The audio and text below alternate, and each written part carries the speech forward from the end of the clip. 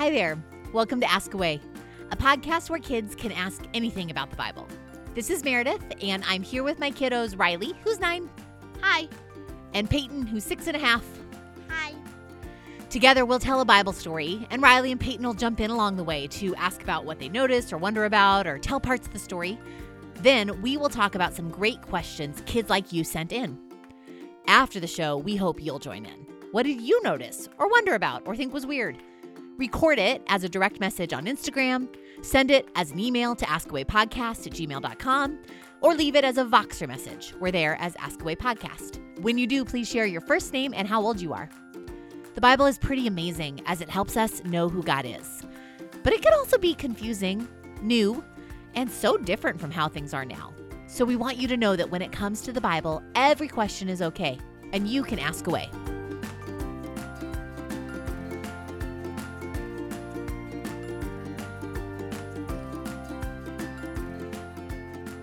We left off with Moses on his way back to Egypt, where he'd grown up. God had told Moses to tell the Israelite leaders that God was going to rescue the people. Then Moses was to go to Pharaoh, king of Egypt, and say, the God of the Hebrews said to let them go. And Pharaoh, he said, nope. Probably not literally, but he didn't want them to go. This is my funny version of it. Sorry, not today, buddy. Exactly. He said he didn't know this God of Israel because remember, the gods of Egypt would seem to be strongest given that Egypt is in charge and Israel is enslaved. So Pharaoh wasn't going to let some god named Yahweh from another place scare him into losing the enslaved labor that made his country strong. Things got worse before they got better, as Yahweh showed their power and Pharaoh fought to keep his. Finally, though, Pharaoh said for the Israelites to go, to leave, to get out of Egypt. God had set the people free. God led them toward the Red Sea, appearing to them as a pillar of cloud in the daytime and a pillar of fire in the nighttime, always by their side. Not too long after they had left, Pharaoh and his officials changed their minds. What have we done letting all those Israelite slaves get away? They asked. So Pharaoh harnessed his chariot and called up the troops. He took with him 600 of Egypt's best chariots, and then he chased after the people of Israel with all the forces in Pharaoh's army, all his horses and chariots, his charioteers and his troops. The Egyptians caught up with the people of Israel, and they were camped beside the shore. Now, as Pharaoh approached, the people of Israel looked up and panicked when they saw the Egyptians overtaking them. They cried out to the Lord, and they said to Moses, "Why'd you bring us here to die in the wilderness? What have you done to us? Why did you make us leave Egypt? Didn't we tell you this would happen while we were still in Egypt? We said, leave us alone. Let us be slaves to the Egyptians. Better to be a slave in Egypt than a dead body in the wilderness." So, how the people feeling, you guys? Well, kind of mad and scared. Yep. But Moses told the people, don't be afraid. Just stand still and watch the Lord rescue you today. God himself will fight for you. This part is kind of funny to me. Yeah, the Lord said to Moses, "Why are you crying out to me? Tell the people to get moving. Pick up your staff and raise your hand over the sea. Divide the water so the Israelites can walk through the middle of the sea on dry ground." And I wondered how God did that. God sent a wind. A ginormous wind that blew the sea apart. And God and this angel thingy, I don't really know, and they went in the way of the Egyptians. That giant wind is also called a gale. Ooh, like in Frozen. Yeah, except Gale in Frozen is really just a small breeze.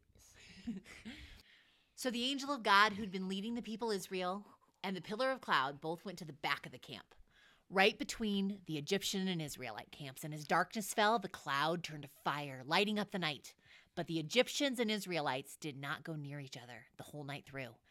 And Moses raised his hand over the sea, and the Lord opened up a path through the water with a strong wind that blew all night long and turned the seabed into dry land.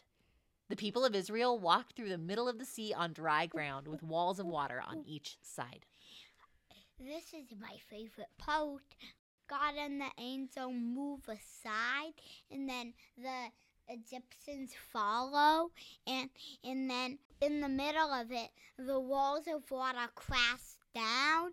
Here's what I think the crashing down would sound like. Just pretty loud. Hey, Riley, what do you imagine the walls of water were like? I imagine it looked like a wave, like on either side of them, like they were bent, like sort of forming like an arch with a gap on top. Yeah. And I think that you probably, based on science, since water is see-through, if the water was clear enough, you could probably see through it into the ocean. Oh yeah, kind of like an aquarium. That would be so cool. So the Egyptians chased the people into the middle of the sea after God moved from being between them. But when the Israelites had all reached the other side, the Lord said to Moses, "Raise your hand over the sea again, and the waters will rush back and cover the Egyptians." God rescued them. And it wasn't that they were more powerful than Egypt and saved themselves. It was that God is more powerful than the evil empire of injustice. God came, God saved, God fought for them, God set them free. That's how God rescued Israel from the hand of the Egyptians that day.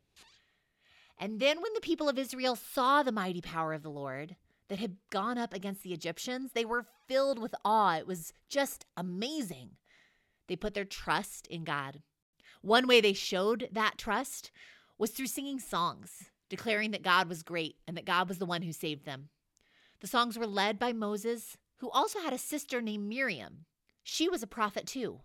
And together they led the people in responding to all that God had done to save them.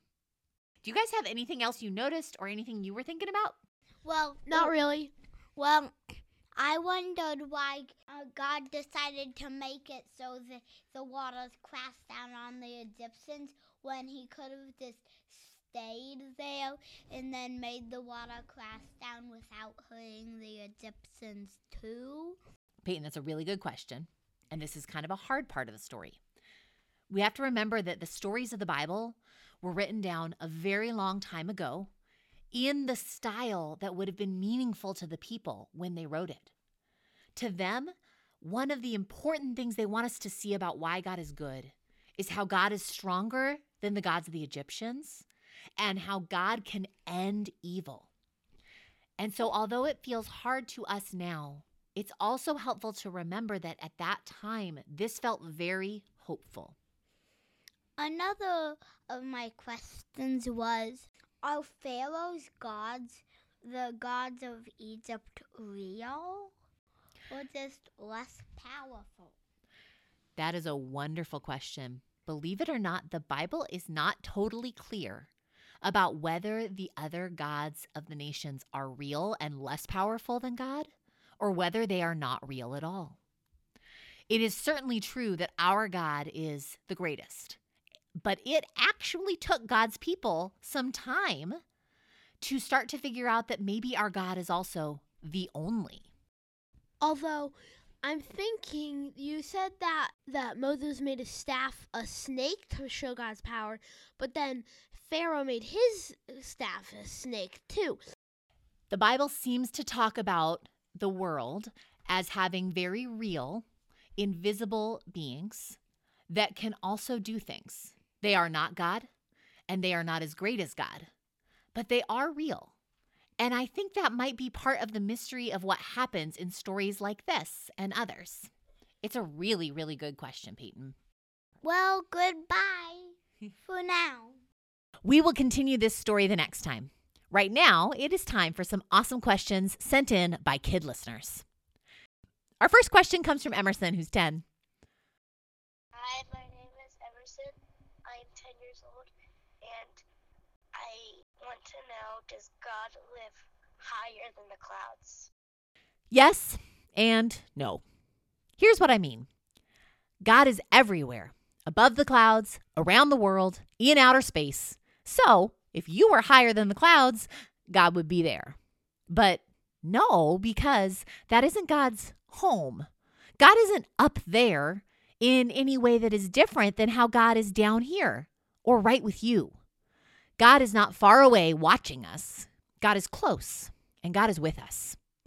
There are a lot of wonderful poems and songs about God that talk about the sky as if they were God's home, where God is on a throne above. Those aren't meant to tell us precisely, literally where we find God. They're meant to remind us how big and great and good God is. God's so great, it's as if he needs a cloud to be their throne. I bet you could create a description all your own. You could pick something you think is amazing and then add how God is even better. Like, God is stronger than a crashing wave. God is more beautiful than the tallest snowy mountains. God is closer than a stuffy in your bed. God gives more joy than the awesomest video game. That's a little bit like how the Bible talks about God being high above. Benjamin, who's 7, sent in the question, how did Jesus walk on water?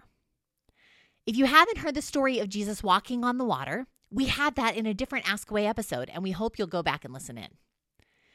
Any miracle Jesus did happened because God's Holy Spirit gave Jesus power.